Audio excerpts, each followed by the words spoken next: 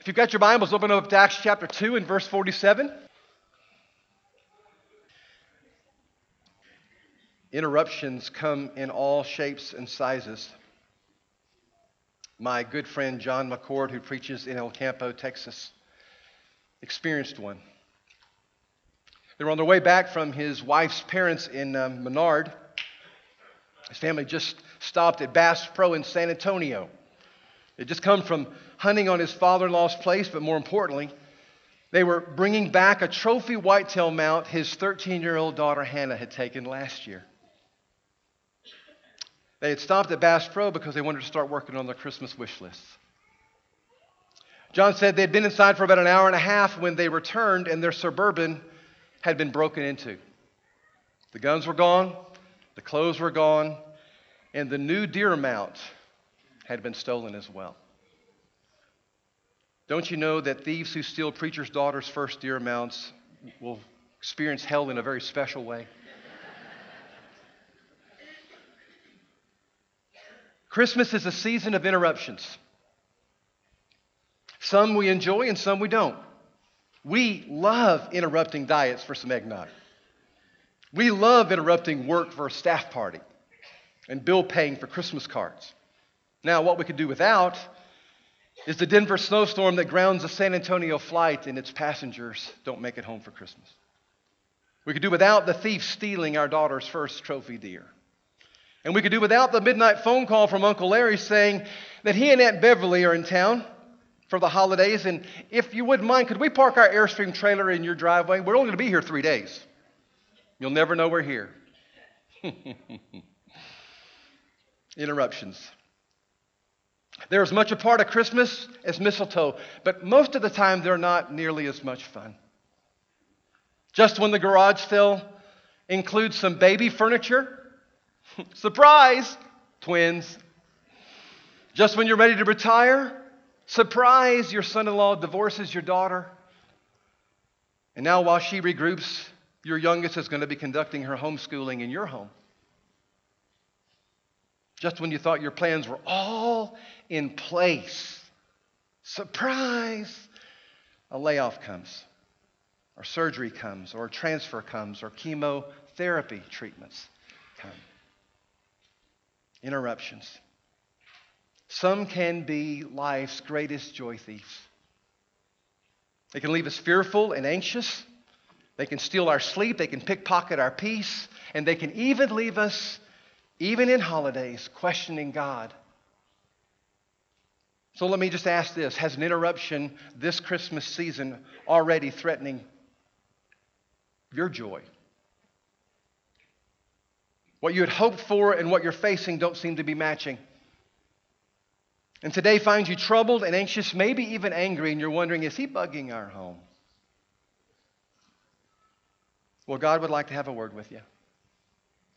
If this season is hard for you, and if you honestly can't wait more for December 26th than you can December 25th, then I want to tell you about a young lady that I admire.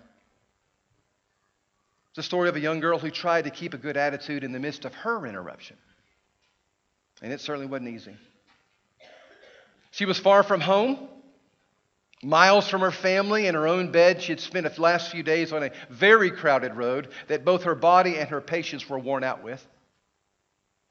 And she was just a little on edge, pushing to get somewhere she didn't want to be. And to make matters worse, money was tight and her friends were nowhere near. A warm bed and a hot meal were about as much of a fantasy as the Cowboys winning the Super Bowl. And ask her, which pain is worse, the pain in her heart or the pain in her back? And she'd be hard-pressed to settle on one or the other because her heart ached for her family. And she felt estranged from them. Under normal circumstances, they would have been thrilled to be a part of her pregnancy. But pregnant before the wedding, with her conservative family and her bizarre explanation, and to have to tell the man that she was to be wed to that she was carrying a child that wasn't his. She was lucky she was alive, let alone actually married. Well, on this particular moonless night, she needed a miracle. She'd envisioned giving birth at home, mom holding one hand, her grandmother holding another, all surrounded by a midwife, and Joseph outside and a crowd of neighbors bantering about how a child can change a home. And maybe, just maybe, if her family could have experienced the birth of her firstborn beside her, then they would have stood a chance of believing her story. At least that's how some of us might have imagined Mary feeling. And we could be wrong. It could have been that the stall and the feeding trough were her idea, but I doubt it.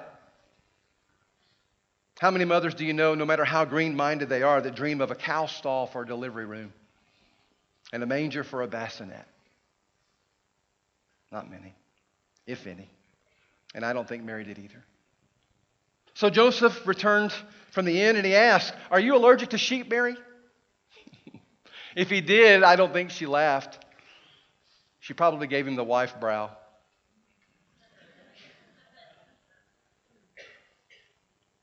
He led her to a cave, and he left to go find some firewood. And when he found it, he heated some water while Mary cleared a spot in the straw and began the task of bringing God into the world. While cows were her witnesses and Joseph was her midwife. But hours after some of the greatest pain she had ever experienced in her life, she was holding the hand of the one who once held the universe in his hand. The one who with a smile on his face spoke, and oceans and gravity and the four seasons and giraffes just came to life, came into existence.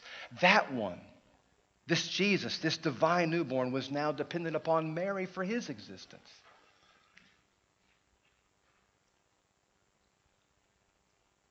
Who would have thought God would go that far to communicate to ragamuffins like us that we matter that much? No wonder the angels filled the sky with worship, and no doubt the wonder of the shepherds as they looked on and heard the announcements of the news that Blaine read a few moments ago. No wonder that there was awe that night in spite of some awfulness that night. The creator of heaven and earth would bend over backwards for us to that level? Yes. When he settled himself into some simple rags so that the straw wouldn't scratch his back. Now you talk about interruptions. Mary and Joseph knew them well. A surprise pregnancy, the long road from Nazareth to Bethlehem, a jealous Roman king putting out a contract on their child because he was threatened by a baby. All interruptions, all of them, and all potential joy thieves of the most unpleasant kind, and yet they resulted in one of the most incredible miracles our world's ever seen. So can I just say this? If an interruption or two this season is stealing your joy, I want to offer you a word of encouragement, because in your world of short nights and hard work and high stress, friend, even in the most difficult days, hear me clearly, it says it on there, God is with us. Amen?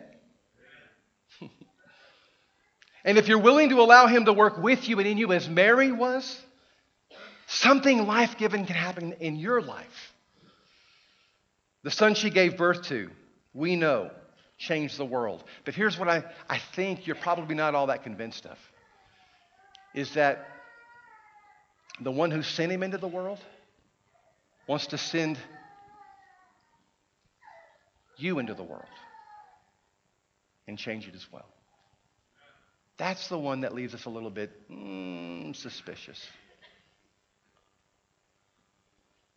Colossians chapter 1 and verse 16, Paul writes to a church very similar to us who may have had trouble believing that they could be a part of the purpose of God. Here's what he says. We look at this son and we see the God who cannot be seen. That's what we see. We look at this son and we see God's original purpose in everything created. Everything. Absolutely everything, above and below, visible and invisible, even rank after rank after rank of angels. Everything got started in him, this son, and finds its purpose in him. Even the interruptions to your health, friend. Even the interruptions to your marriage and your job and your sleep and your retirement plans and your scholarship, they all find their purpose in Jesus. And what's weird is we believe that. If you're part of the bunch that believes that, turn to your neighbor and say, we believe that. Just that way. Oh, come on, like this. We believe that. There you go. Is that nuts or what? That all of everything that we know as life finds its beginning and its purpose even in Jesus Christ? And we say yes.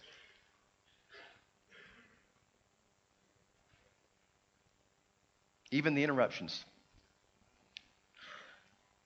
We believe that we may not always understand or like what those interruptions bring. But one thing that we do believe is that God uses those interruptions for something good. And He even promises, go ahead and put it up, guys, joy through them. That was the word that Blaine brought a few moments ago as he read from Luke's gospel.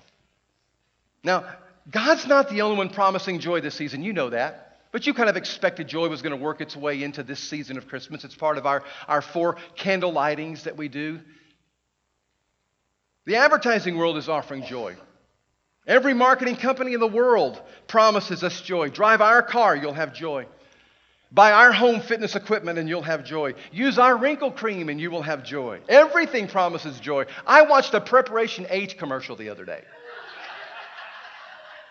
And the guy's face before, no joy. The guy's face after, beaming, lots of joy. It's crazy. Everybody offers joy, but who delivers? Who delivers? A fellow was trying to assemble the pieces of a jigsaw puzzle, and he couldn't get them to fit, and so he called over his friend and says, Buster, I know you're good with jigsaw puzzles. Would you come over here and help me? Buster said, is there a cover with a picture on the box of what you're trying to put together? He said, yeah. He said, well, what's on that cover? He said, it's a tiger. He said, you mean to tell me you can't put those pieces together to look like that tiger? He said, I'm embarrassed to tell you, but no. He said, all right, I'll be over. He walked in, saw the pieces strung out all over the table, and he looked the situation over and he said, you know what, bud? I'm going to tell you 2 things. Number 1, neither you nor I will ever get these pieces to look like that tiger. Number 2, put the Frosted Flakes back in the box.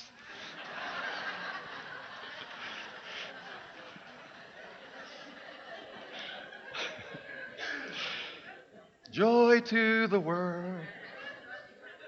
The joke is over. Do you feel that way, though? Like you've got these pieces that you're trying to put together of life for some joy, and they're just not fitting? At least they certainly don't look like the joy that you have in your mind, the picture of joy that you have in your mind. Let me say it again. God wants to bring you joy. He does. This season, no matter what interruption's going on in this season. I can't think of a parent in the world who would not want joy for their kids. And the scriptures promise that God's love for us as a father is 1,000 times more intense than any parent in the world. Now, the joy God promises, though, is not the same as promised by the car dealership or the advertisers on television. No. God's joy does more than just put a temporary smile on the face, although it will do that. He's interested in depositing a wellspring of joy in our hearts, not a shallow joy that melts at the first sign of adversity. He's interested in giving us a joy that's anchored into something, no, listen to me, someone who's greater than yourself, because you see, that way, your joy will last as long as you will, which is forever. Now, it's not a religious PTL attitude that's shallow and has no depth to it. No, this joy, I promise you, is authentic and it's deep. Sometimes it causes you to smile on the outside, but almost always, listen to me, it causes you to smile on the inside. As a matter of fact, here's how I would define God's idea of joy. Joy is, go ahead and put it up, guys, a smile of assurance in your soul that God is good and His plan for your life is good. I would define joy that way. Would you read that with me? A smile of assurance in your soul that God is good and His plan for you is good. The joy of Jesus doesn't pretend that there's no trouble in the world.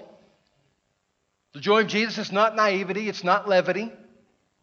The joy of Jesus still weeps at funerals, and there may be some between now and Christmas. The joy of Jesus still sighs at the sight of tragedy. There may be some in our lives between now and Christmas. The joy of Jesus winces at injustice, and it flinches at the presence of evil. However, the joy of Jesus does not throw in the towel, ever. Refuses to give up. It is a deep-rooted, heaven-based, there is a good God, and that this good God has a good plan for this world and for your life. That's the joy He wants to give you this season. And it is a joy that impacts and infects every part of your life. Let's look at the joy that Jesus promised. Found in John chapter 15 and verse 11. I have told you this so that my joy may be in you and that your joy may be complete. Wow. On my own, Jesus is saying my joy can't be complete? No. But He is promising to put His joy inside of us so it can be. Now, that's not an event. That's not a snap of the fingers. That's not a flip the light switch. It's a lifelong process. But the more Jesus is in us and the more that we lean on Him and walk with Him and mimic Him, one of the outcomes, is joy. Again, you don't have to take my word for it. Take Paul's. In Galatians chapter 5, he says it's one of the fruits that comes in a relationship with the Holy Spirit. Love, joy, peace, patience, gentleness, kindness, faithfulness, and self-control. Goodness. All of those are fruit of this Spirit connection that we have with the Lord. Now you know this. If an orange tree doesn't bear oranges, the orange tree doesn't grimace and say, oh, okay, I'm going to produce some joy today. I'm going to produce an orange today. If it kills me, I'm going to produce an orange today. No. But we kind of approach joy that way. I know I have. All right. Rejoice in the Lord always. Again, I say rejoice.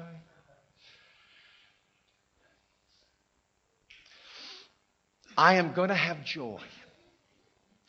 I am going to have joy. If it kills me, I am going to have joy. Doesn't work for you either, huh? No. The solution is to check my connection to the source of nutrients for life, just like it is for that orange tree. Oranges can't force oranges. No, there's got to be a connection between tree and nutrients. The same thing is true for you. You can't produce, not consistently, not over the long haul, this fruit that Paul promises will be in our lives by just willing it and gritting our teeth and trying to make it up on our own. It's because we have a connection with the life of lives that's ever been lived. Tony Evans says, don't worry about finding joy. If you're seeking after God, joy will find you. I like that. Peter underscores that by what he says in 1 Peter chapter 8 and verse 9. Though you've not seen Him, and none of you have, neither had they, you love Him. And even though you do not see Him now, you believe in Him, are filled with inexpressible, glorious joy. For you're receiving the end of your faith, the end result of your faith, the salvation of your souls. Now, this was a Christ-centered joy Peter's speaking about here. I want to contrast that for just a moment with what the world offers. It's not Christ-centered joy, it's contingent joy. Contingent joy says, I'll be happy if, fill in the blank. I will have joy as long as I get the new house. I will have joy as long as I get the new spouse. I'll have joy if I can be healthy again. I'll be joy if I can have my children, if I can have my career. Fill in the blank with what you think the circumstances you want will bring you joy. That's contingent joy. Contingent joy depends on the presence of just the right circumstances in order for me to find joy in my life. Jesus doesn't offer that. Because it's about the presence of the Holy Spirit. It's a relationship-based joy, not a circumstantial joy. It's just not. You see, the problem with contingent joy? We can't control our circumstances. So if my joy hinges on any set of circumstances, anywhere, I'm setting myself up for disappointment. And that's why most people that you meet, listen to me, are miserable. Listen to their conversations. All they're talking about most of the time is what's going wrong in their life. Turn on the news channel. What do we thrive on? They're going to give us what we thrive on because they got to sell you commercials about where you find joy, right? And so what we thrive on is just more miserableness in our lives. Isn't that nuts? But it's true. And as long as you're thinking, I can control how somebody responds to me, or I can fix somebody, or I can get this set of circumstances set up the way that I want it, then I'll have joy, you will be miserable. Because if that describes you, you're setting yourself up for one sour life. Have you ever wondered why people who get to be my age look so sour and dour most of the time? When I was in my 20s, I preached one of my first sermons in Cotulla, Texas. And I said, I can't wait to be in my 50s to prove that you don't have to frown all the time when you're 50 years old. It's a lot harder than I thought it would be. It's because life can be so disappointing. And it can. And for those of us who have contingent joy instead of Christ-centered joy, you're going to be miserable. And you will be sour and dour. You see, a lot of people buy into the lie early on in life that they'll be happy if they get the right car or marry the right girl or land the right job. And so they do. They get the right car and they get the right girl and they land the right job. But the car gets old. And the girl, there's some problems there. And my job, I got a different boss now and it's just not the same. We buy the lie that joy is connected to circumstances rather than Christ. And that can just be something you say in a church, but I believe it with all my heart. Because I've lived it. So I'm just trying to encourage us this morning when interruptions come, and they will. When disappointments come, and they will. Don't allow yourself to become gun shy because you put your hope in contingent joy that if this comes true, then I'll be happy. No, put your hope in Christ. Because if you don't, you'll become gun shy and you'll become suspicious and callous, thinking, I am not going to be disappointed again. And your heart's going to get hard. But you contrast that with a person who early on in their lives, your Colton's age and your Blaine's age, and they decide early on, before they even get out of the gate, you know what I'm going to do? I'm going to trust Jesus to forgive every sin in my life. I'm going to welcome the Holy Spirit into my life. I'm going to build my life on His promises, not man's circumstances. And I'm going to know Him. I'm not just going to attend church and carry a book around. I'm going to know Him. That's what I'm going to do. I know there's going to be challenges. I know there's going to be difficulties. I know there's going to be interruptions, major interruptions in my life. But God being my helper, my goal is going to be to know Him regardless of anything else, to connect with Him. And I promise you, when a person like that gets to be my age, instead of glaring, they're going to be glowing. Glowing. Now, there's going to be some major things that are tough to swallow. I don't care whose life it is. But when you connect yourself to Jesus Christ and you've swallowed the Holy Spirit, you've welcomed the Holy Spirit into your life, there is no greater joy. At least this Christian preacher has found that to be true. This ragamuffin dude, just a normal guy, has found it to be true. Who's experienced disappointment after disappointment after disappointment. And yet God has put this smile of assurance in my heart that life is not going to take away. It's not.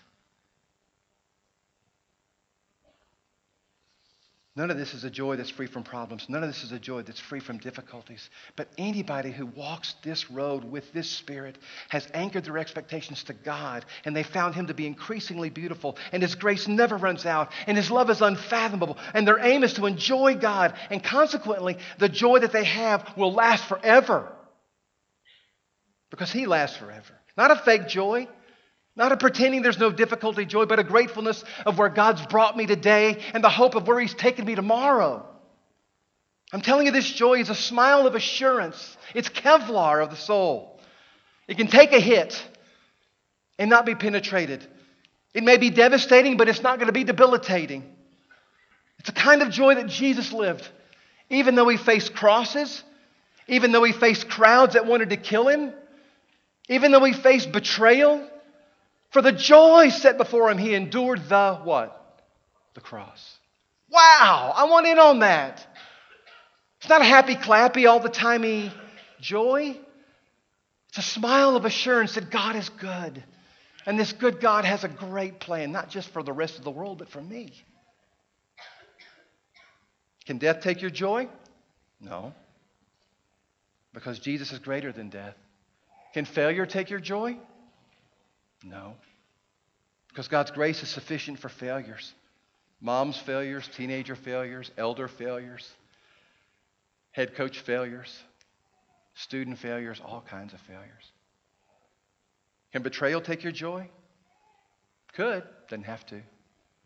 Because God promised He will never leave. He will never leave or abandon you. Jesus makes us promise nobody will take away your joy. John 16 and verse 22. Really? No. Not unless you let Him. Jesus said that. No one will take away your joy. I can leave here today believing that there is a joy nobody can take away from me. Jimmy, really? Yes. Could your house use a little bit more of that joy? Mine could. Could your office use a little bit more of that joy? Mine could. Could this church use a little bit more of that joy? Mine could. Any place in the world could use more joy. But is it possible, Jim? Come on. Well, Acts 2 and verse 46 and 47 says it was possible for a group of ragamuffins just like you. They just happened to be living in Jerusalem at the time. Every day they continued to meet together, and they broke bread in their homes and ate together with glad and sincere hearts. And they praised God and enjoyed the favor of all the people. And the Lord added to their number daily those who were being saved. Yeah. I think a joy-filled church is possible. You take a contingent-based joy and you replace that with a Christ-centered joy. And what Acts 2 says is it makes for a contagious joy. Or at least it can. So I want you to know this. I'm glad that we paid off our building. I'm thrilled we've got a beautiful place for people to come and to hear the Word of God and enjoy domino games and food fellowships and great Bible classes, VBSs. I am thrilled we've got a great place now. But you know what? I don't believe a beautiful place is going to change our community. I think beautiful people filled with joy will change our community. And guess what? He wants to do that in you and me. And I'm expecting you on in. That's what I'm expecting. And so this morning,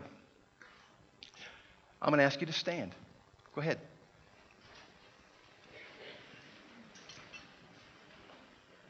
And if this morning you want in on some of that joy, not the contingent joy, and you've never said yes to Christ, I'm going to be standing down here with some elders, and we're going to have some at the back. Would you just come find us? And we'll start that journey today of His Spirit connecting with your life and beginning to develop a joy in you that nobody can steal. And if you're here this morning and you know this message and this service finds you having sought after a contingent joy and you need to renew that Christ-centered joy, could we put our arms around you and say, us too? We've been there. And we'd love to pray that joy into your heart now and that grace over you now. But before we do that, I'm going to pray a blessing over all of you. It's a blessing that Paul wrote in Romans chapter 15 and verse 13. May the God of all hope fill you with all joy and peace as you trust in Him, so that you may overflow with hope by the power of the Holy Spirit. And everyone said, Amen. Let's sing, church.